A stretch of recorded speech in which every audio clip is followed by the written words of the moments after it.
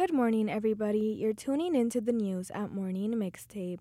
It is Tuesday, November 21st, and I am your host, Krishika Jethani, reporting for Met Radio 1280 AM in Toronto. Here are our top stories from today. First, Justin Trudeau's Liberals tried to recapture public confidence with their fiscal update. Next, 135 Canadians were cleared to leave Gaza Strip over the weekend, but their status is unclear. Finally, in world news, the UN reports the world is racing well past the warming limits as carbon emissions rise. And then we will hear Rogene with our latest good news segment. So, let's get into it. Canadians are unhappy with Prime Minister Justin Trudeau's Liberals managing everything from the economy to climate change. According to the Toronto Star, on Tuesday, Finance Minister Chrystia Freeland will unveil the Fall Economic Statement.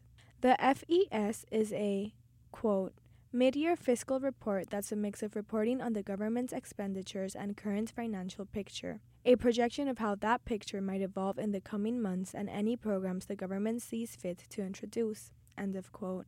The major issue the government is facing is the cost of living concerns for Canadians.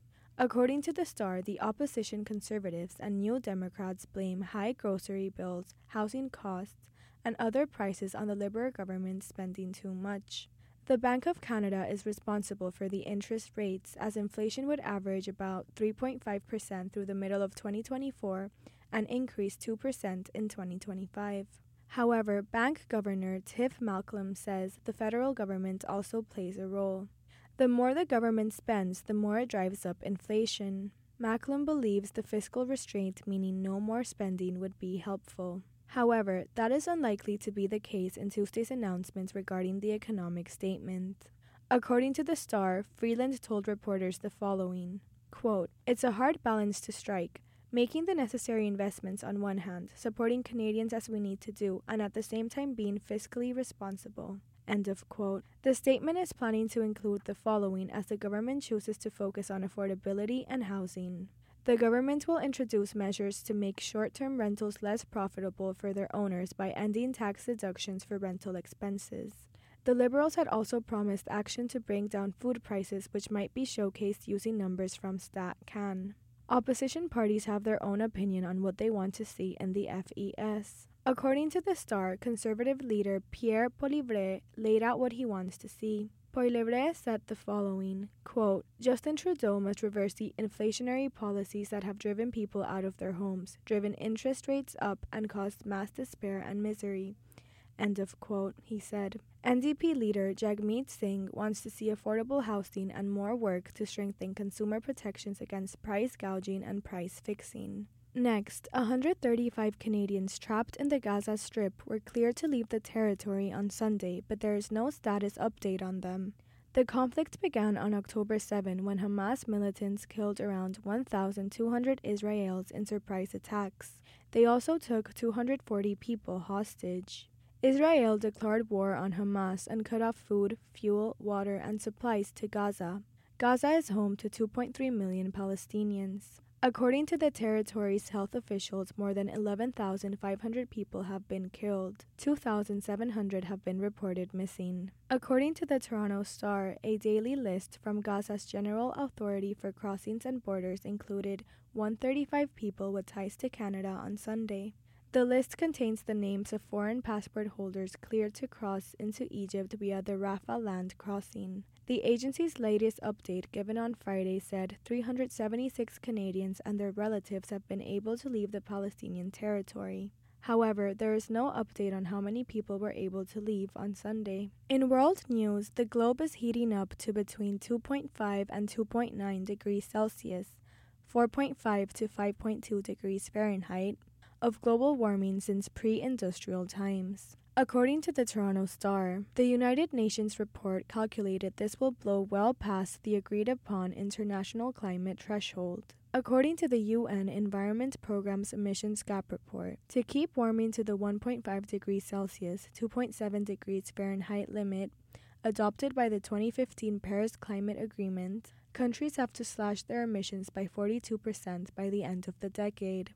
Carbon emissions from the burning of coal, oil, and gas rose 1.2% last year. Through the end of September, the daily global average temperature exceeded 1.5 degrees Celsius, above mid-19th century levels on 86 days this year.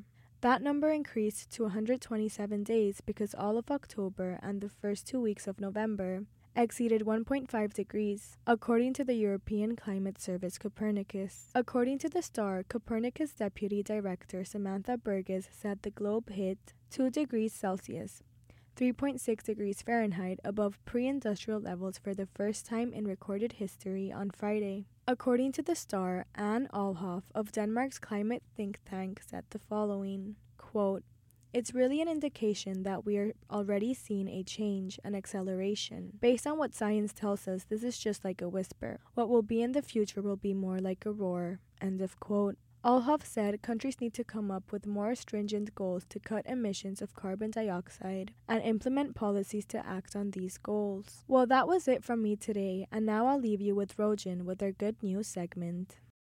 For Met Radio, my name is Rogene.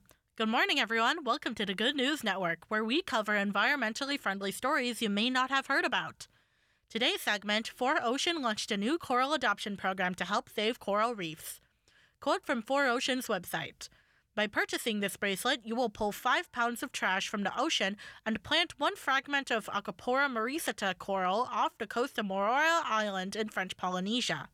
Ocean Protection Campaign 4Ocean opened up a new program of coral gardeners to help restore damaged coral reefs.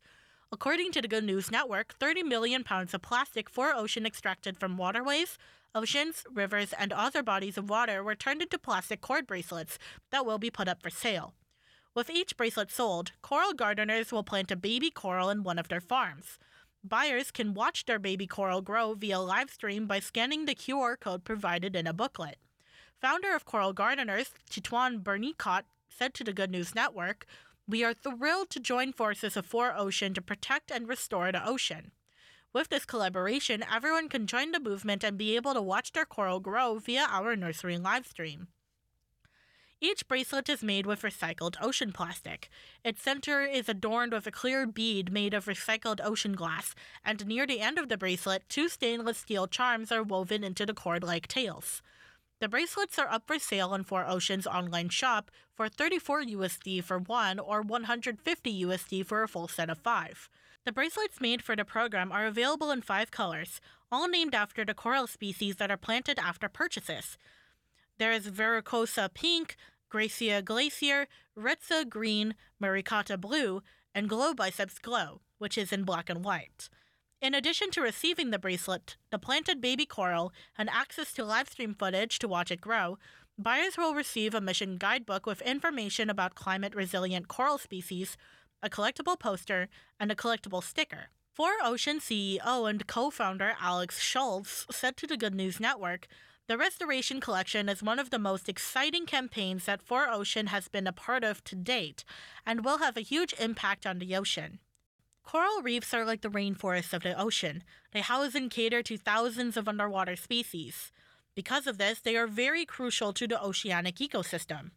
What 4Ocean and coral gardeners are doing with these bracelets spreads awareness of the damage happening to these colorful ecosystems and encourages our audience to contribute to help preserve them. For Met Radio, my name is Rogene. Thank you for tuning into the Good News Network. Be sure to tune in next time for more uplifting stories. With this, let's wrap up our news for this morning. Thank you so much for tuning in and listening. Looks like the weather today will be a high of 7 degrees Celsius and a low of 1. Rain is also in the forecast. I will be back next Tuesday with some more news at Morning Mixtape, but until then, tune in tomorrow for more. It's Met Radio 1280 AM in Toronto. I'm Krishika Jethani. Thanks for listening.